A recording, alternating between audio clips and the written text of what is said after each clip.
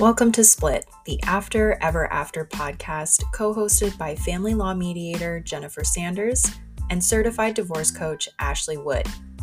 This podcast features other divorce professionals, Q&A, tips, and updated info on all things separation, divorce, conflict resolution, and co-parenting. Whether you're newly separated or divorced, listen now for tips and advice on how to build a foundation for a more peaceful future.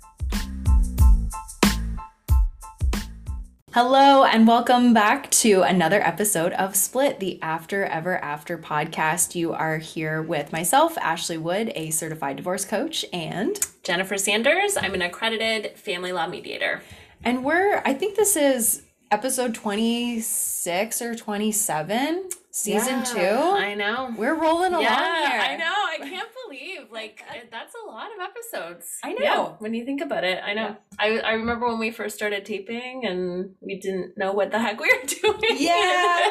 And I feel like the cool thing about a podcast is that I think you can start and not, and kind of change as the episodes go. Like you can have, because we had an idea of kind of what we wanted the show to be like, and now it's evolved a bit. Like it's still, we've stuck to the same overall goal, but we've had so many interesting people on the show. We've got a lot of interesting guests lined up, people that I hadn't even considered that we'd be connecting with. Yeah, people are contacting, each of us and wanting to be on. I have found more and more that what we talk about, then in my practice that week, I'll be like, actually, we just interviewed this person yesterday, and I've referred my clients a couple times, like, if you want to, we just did do this podcast. So yeah, it's definitely been a helpful resource for me too. Even just sometimes on Instagram, if there's somebody DMs or whatever, to just say, hey, here's this, free 30-minute episode. There is so much now with social media, right? There is so much just free, great content out there that you can just become a pro and listen to all this stuff. And I more and more have my clients all come on the screen. They're like, oh, I've listened to your podcast. Or, you're famous. I know. It's kind of funny. I love talking to the professionals. And I think, when we started it, we didn't really know if we would be doing interviews or certainly who we would be talking to. So it does makes our job a little bit easier. True. Definitely. Yeah. They can do the talking. And I find too, it's forced me to keep up because to read the books of the authors, right? Read up on their pages, read up on their practices and that sort of thing. So it just keeps it fresh. Mm-hmm. So who are we talking to today? So we are talking to Kimberly Ewerts, and she is an author. She wrote the book called Family Redefined, and it's a childhood reflections on the impact of divorce. So it's a bunch of interviews that Kimberly conducted with adults who experienced divorce at various stages, which is interesting because it's not just, teenagers or, people who went through it very young in life. So there's, it's a great book. Yeah. And I mean, you had said that, it's heavy, right? To go back and think about this because you and I have both been through divorce. And so I think instantly you're like, okay, what did I make these mistakes? Yes. Like, did I mess up my kid? And listeners will hear in the interview that even all these years later that Kimberly gets emotional talking about her own divorce. And I do as well. And I think that I mentioned this in the episode, but I think it's, I could talk way more about it, that I think it's so important because the amount of guilt that people have about messing up their kids with divorcing, right? Should I have stayed longer? Should we have stayed together for the kids? All of these things. And just because something's hard or it hurts the kids, it doesn't mean that it was the wrong choice. Right. Right. Like it's sometimes is what has to happen. Not just in these areas, but of course, if there are areas of abuse or something like that, then it is what absolutely has to happen. And I think that there's just so much guilt and so many years later. Yeah. And also putting all the bad things that might happen to the kids on, is this because, I did the divorce, right? Yeah, 100%. So I think it's so important to keep having discussions like this and look at the types of interviews like this. So enjoy this episode with Kimberly Ewerts. Okay, well, welcome back to another episode of Split. We have a very special guest on the show today. We are speaking with Kimberly Ewerts, and she is the author of Family Redefined: Childhood Reflections on the Impact of Divorce. Welcome to the show, Kimberly. Hi, Kimberly. Hi to you both, Ashley, Jennifer. Thank you so much for inviting me on your wonderful podcast. You're doing really good work for a lot of people. So I'm honored to be a part of it. Thank you so much. Thank you. Well, I think we feel the exact same way about you, and we're very excited to talk about this book. So, just to start, can you describe in your own words what this book is about and what makes it different from some of the other books out there that cover the topic of divorce? Sure. This book, I have it here. Perfect. Yeah. Okay. It's actually it's a labor of love for me because I saw what divorce did to my son that first year afterwards, and even though I knew taking us out of this, abusive relationship, really physically, mentally abusive for us both, I knew I was making the right choice, and I should have made it sooner. He was 10 at the time, but I was just naive enough, like I think all of us are going into this. If you're doing what's right, you assume it's going to work out.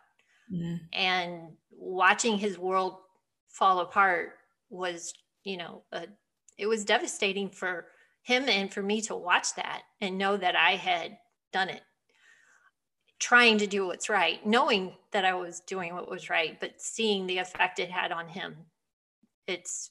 He's my only child, so very protective mama. Yeah. And that was a long time ago. He was 10, he's now 41. Okay. So it took a long time to figure out just what I was going to do, but I knew all along. And as he got older and I saw that he was very artistically talented, we talked about children's books, or we were going to do something and put something out there for divorced parents and their kids. Just didn't know what it was going to be. And I got involved into journalism. I went to college late because of the divorce. My previous husband was against that. So as soon as I divorced him, I signed up for college. Good for you.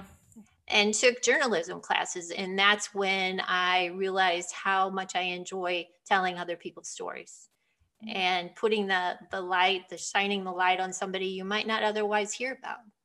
So I figured, okay, after 30 years of doing this, I'm kind of pretty good at it. So I'm going to use those skills and talents to interview adult children of divorce and let them tell their story. Because in all the research I did, and it took 5 years to create this book, from the day that I did my very first interview with my first adult child of divorce, Lisa, she's the first chapter in the book. That was my homage to her because it wouldn't have happened without her. That was August of 2015. And August of 2020, I submitted my completed manuscript to my publisher. So it was like, oh my God, it's been 5 years. So it, like I said, a labor of love, but I felt it was necessary for parents who are going through this difficult journey. If they can have insight into what their child is experiencing and feeling, and just reach out to them and be there for them in some comforting way and provide them the stability that they need so desperately during this time, because their world is literally, so many of the interviewers, the interviews I had, they all said the same thing. They used the same phrase: my world was turned upside down. Even my son, he has a chapter in the book, by the way.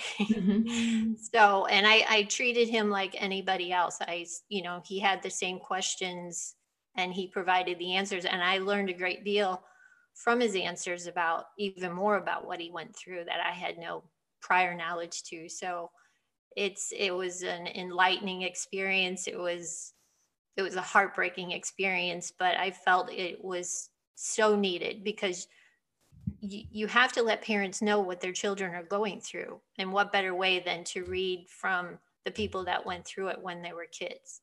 And then the 10th chapter is different because it's from the perspective of a mother of a young girl who is now 10, but she was 10 months old when they got divorced. Her husband just came home one day and said, I'm done. Yeah. And the reason that she's in there, Michelle is the title of the chapter, is because they show you how to do divorce right. They put aside their personal feelings and they just put their daughter's welfare up front, top priority. And it's like, well, they're the perfect example. Let's put something in there super positive that people can pick up on and realize and say, oh, okay, let's try it that way, you know, and let's see how we can make this difficult journey a little less difficult for our kids. Right, right. It came to mind the quote, I'm not sure where I read this, but when you're saying at the beginning that, you know, you are doing what's right, but it's still brutally hard. And that just because something is hard, it doesn't mean like you made the wrong choice, right? So it still is that right choice. But I do think as professionals that we do a disservice if we try to say, you know, you see sometimes in social media like, oh, just, you know, I'm happier now without the man or whatever. And it's not easy. And it is an ongoing process. Yes. What did you see in your interviews and in writing the book that some of those common mistakes were that people were making that were harming children? First and foremost, I think what parents need to understand, and I myself was guilty, 100% guilty of this, is I actually pulled back because when you're in the middle of it, I think, Ashley, you've gone through it. Right. I have too. Yeah. Okay. I'm sorry. Yeah. I thought, okay. No, that's okay. Yeah. We all know. There. Yeah. We're all in that same boat. Right. Yeah. And when you're going through it, you're a mess. You know, you're an emotional wreck. And I felt, and I'm just speaking for me, I felt that I could not be the kind of mom he needed. I thought, you know, I was lacking. Even though the love was never gone, it was there all the more. It was like, but I have to give him what he needs and I have to help him, but I don't think I have that. I don't have that capability right now. So I'm going to send you to this support group and I'm going to have you go to after school, you know, support groups, and you're going to get all these professionals to help you. And over again, they told me, they're like, he's not receptive to this whatsoever. He doesn't want this. And not until, and a lot of kids are that way. You know, especially all the research that I did and all the interviews that I did with numerous marriage and family counselors, you know, they explained to me that if you are living in an environment where no one asks you what your feelings are, so if your home environment doesn't encourage you to open up and tell how you feel, when you're going through a divorce and you take your child to this stranger, how wonderful they may be, but you sit them in front of them and say, okay, I'm going to come back in 45 minutes and you're going to talk to this person. That child is like thrown for a loop. They're like, I've never been told to tell my feelings before, and now I have to tell them to a stranger. It's like, no, they're not going to do that. And our home was like that. I mean, I get emotional when I talk about this. Yeah. I tried to be there for him, but the environment was just not good. So he was never embraced to tell us how he feels. His dad was always telling him how he should feel or what he should do. So to take him to these professionals, which I knew were in a better position than myself, was not the right thing for him. So you know your child the best, right? So you can read those signs when they start acting out or they withdraw and they aren't communicating at all to you, or they stop, he stopped wanting to go to school. He just, it's like this rebelliousness comes out because they have so much confusion and frustration because they're confused and have no understanding of what really is happening to their world, that they're acting out. So eventually I, learned that what he needed most was connection. And I think I got off the topic. I'm sorry, but connection does answer. Yeah, we were just asking about, some common mistakes through these interviews that you saw parents making. So that was, one of maybe not realizing maybe that you're enough as the parent, right? To be able to just spend time and be there in whatever capacity, yes. That might be. Be present. Just be present for just them. be there, provide that stability. Yeah. Was there anything else that you saw as like, did you see sort of common trends in these interviews? So many of the kids experienced, the parental, dissing of each other, Yeah. One parent puts down the other in front of the child. And Lisa actually had a mom who ignored that, even though the father was doing that. She never talked bad about it. And she said, I remember to this day that my mom, had the restraint to not go there. And she said, I respect her all the more for it now that she's, in her 50s, she has a totally different perspective of, and she has all the more respect. So your kids will have respect for you if your spouse is, degrading you in front of your child or when they're with them, and then they come home and talk about it. It's easy to want to be defensive and it's our natural reaction, but you can't think about you. You have to think about, well, how's that going to make them feel? Because now I'm going to trash their parent, and that's not going to help them. So I know it's really easy to say, to do all these things, but when you're in the heat of it, it's hard. So a reminder like the book, I think, is just concrete evidence of how crucial it is to make these attempts to be the best we can be during this time. Yeah, I also thought that, earlier we were talking about this example at the end, the positive example that can help provide parents with hope. But I also found that even this example with Lisa, I believe her name is, the first person that you interview. And as you were just saying, the one parent was quite toxic. He had a substance abuse issue with drinking, and the bad mouthing was constant. Her stepmother jumped on the bad mouthing bandwagon. Yeah. And, it was really hard for the daughter. But she says, some of my relationships earlier in my life where I began to kind of repeat that cycle, but I knew because of this positive relationship that I had with my mom and all of the wonderful things that she did for me, and seeing her in this healthy relationship with her new partner, that was enough to prompt her to want to break the cycle, this like generational cycle, which you see like time and time again. So many of my own clients, when we talk about their family history just in the beginning, like, there's their parents were divorced, their grandparents. And so, yeah, I think what I'm trying to say is that this will also provide a lot of hope for co-parents who are not really co-parenting, but actually parallel parenting, or is a very low contact situation, and just give you the hope of like, this is really hard right now, and your child may have some challenges, but you can still support them. There's still hope that, they're not going to repeat these same mistakes that you may have made. Yeah. And one of the therapists mentioned that, it's so important then when, the child is explaining what the other parent has said about, the parent they're with now, and it's all negative, to show that you're not going to react to that in a negative way, that you're going to say, you know what, dad's just upset right now, or mom's just upset right now with me. So they're saying things that probably they shouldn't. And it's okay. You want the child to know there's still unity and a common front with both parents, that they're still their parents, even though one is not doing a very good job of supporting the other.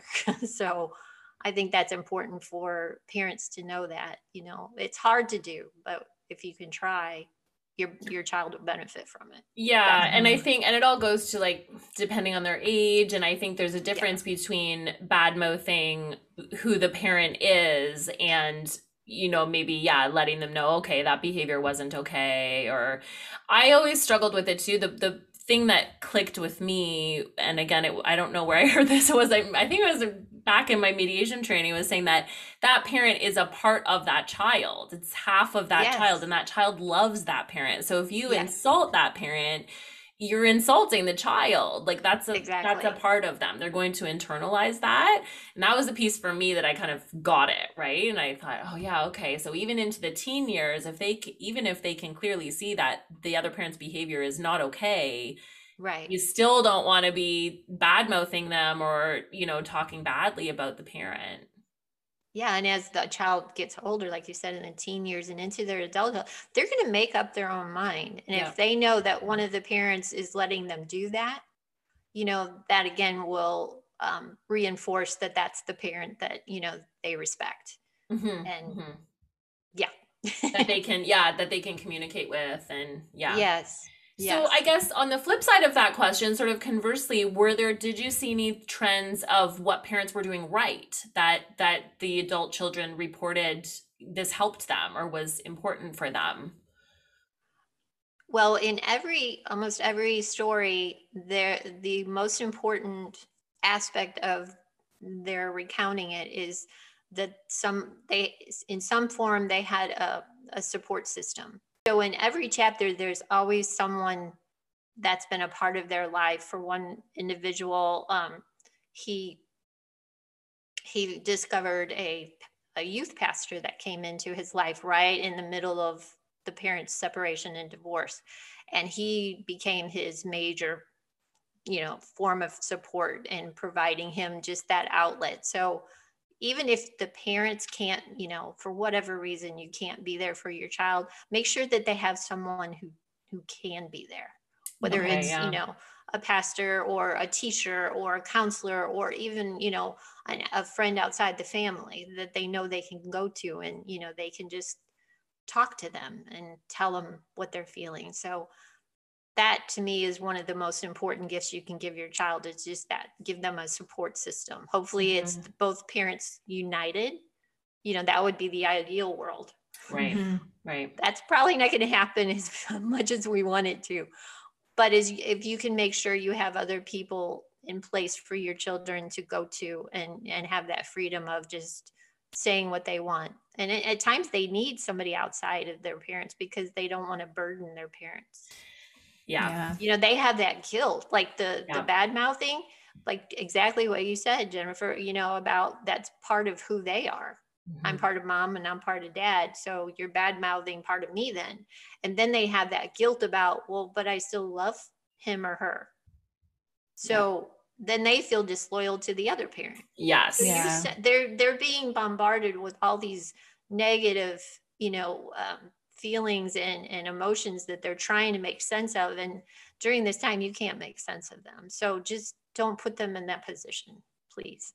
Right. Right. Yeah, I think so much of the work that we do, and I think this book does an excellent job as well, is helping parents have realistic expectations.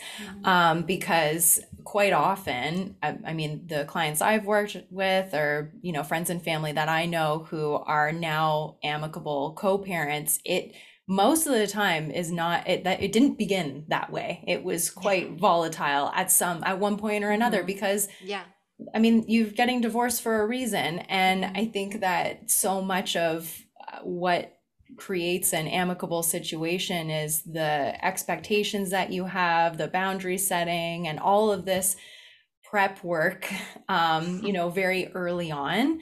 So if anybody's listening, people are listening. To the people who are listening, sorry, let me rephrase that. If there's anybody out there. To those thousands and thousands of people listening.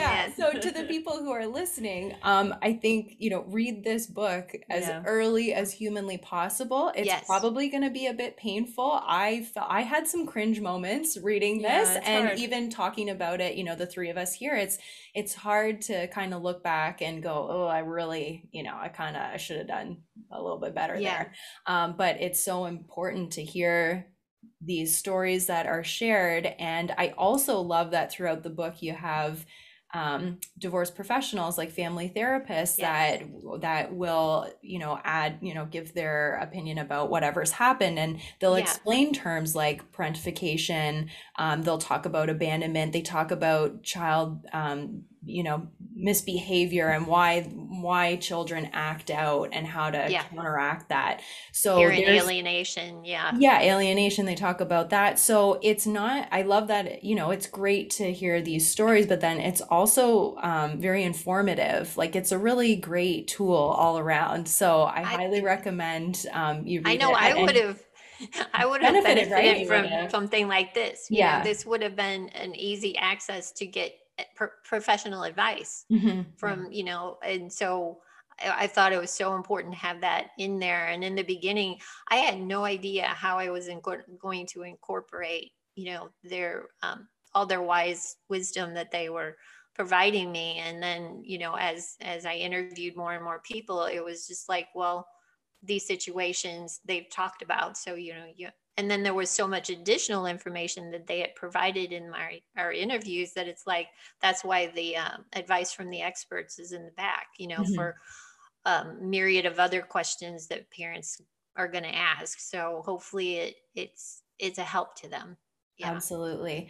So what would you say is the biggest takeaway for yourself, personally, from writing this book?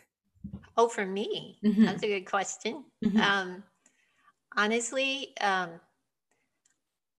wrote this almost as an apology to my son, because I knew what he had gone through, and having him work with me, because he became my reader. I would send him every single draft over and over of the same chapter over and over. And so he was like a collaborator, in the book. And he actually designed the cover.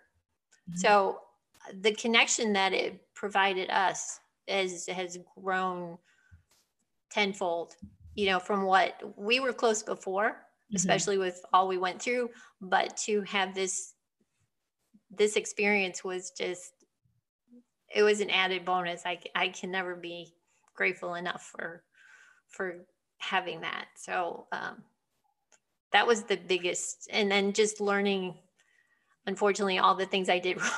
That was the downside. But it's like, well, no, it needs to, this all needs to be in there. It needs to, people that are going through it now can learn from this. So it's good. It's good. Right. And you know what? I think it's also it's important for kids at any age, even if they're adults, to see us as parents say, I'm human. And as humans, we're not perfect. We make mistakes. And when we acknowledge those mistakes and can learn from them and grow, that's a beautiful, wonderful thing. And like, how amazing that you had this experience with your son. And like you said, it just brought you closer. So that's so beautiful.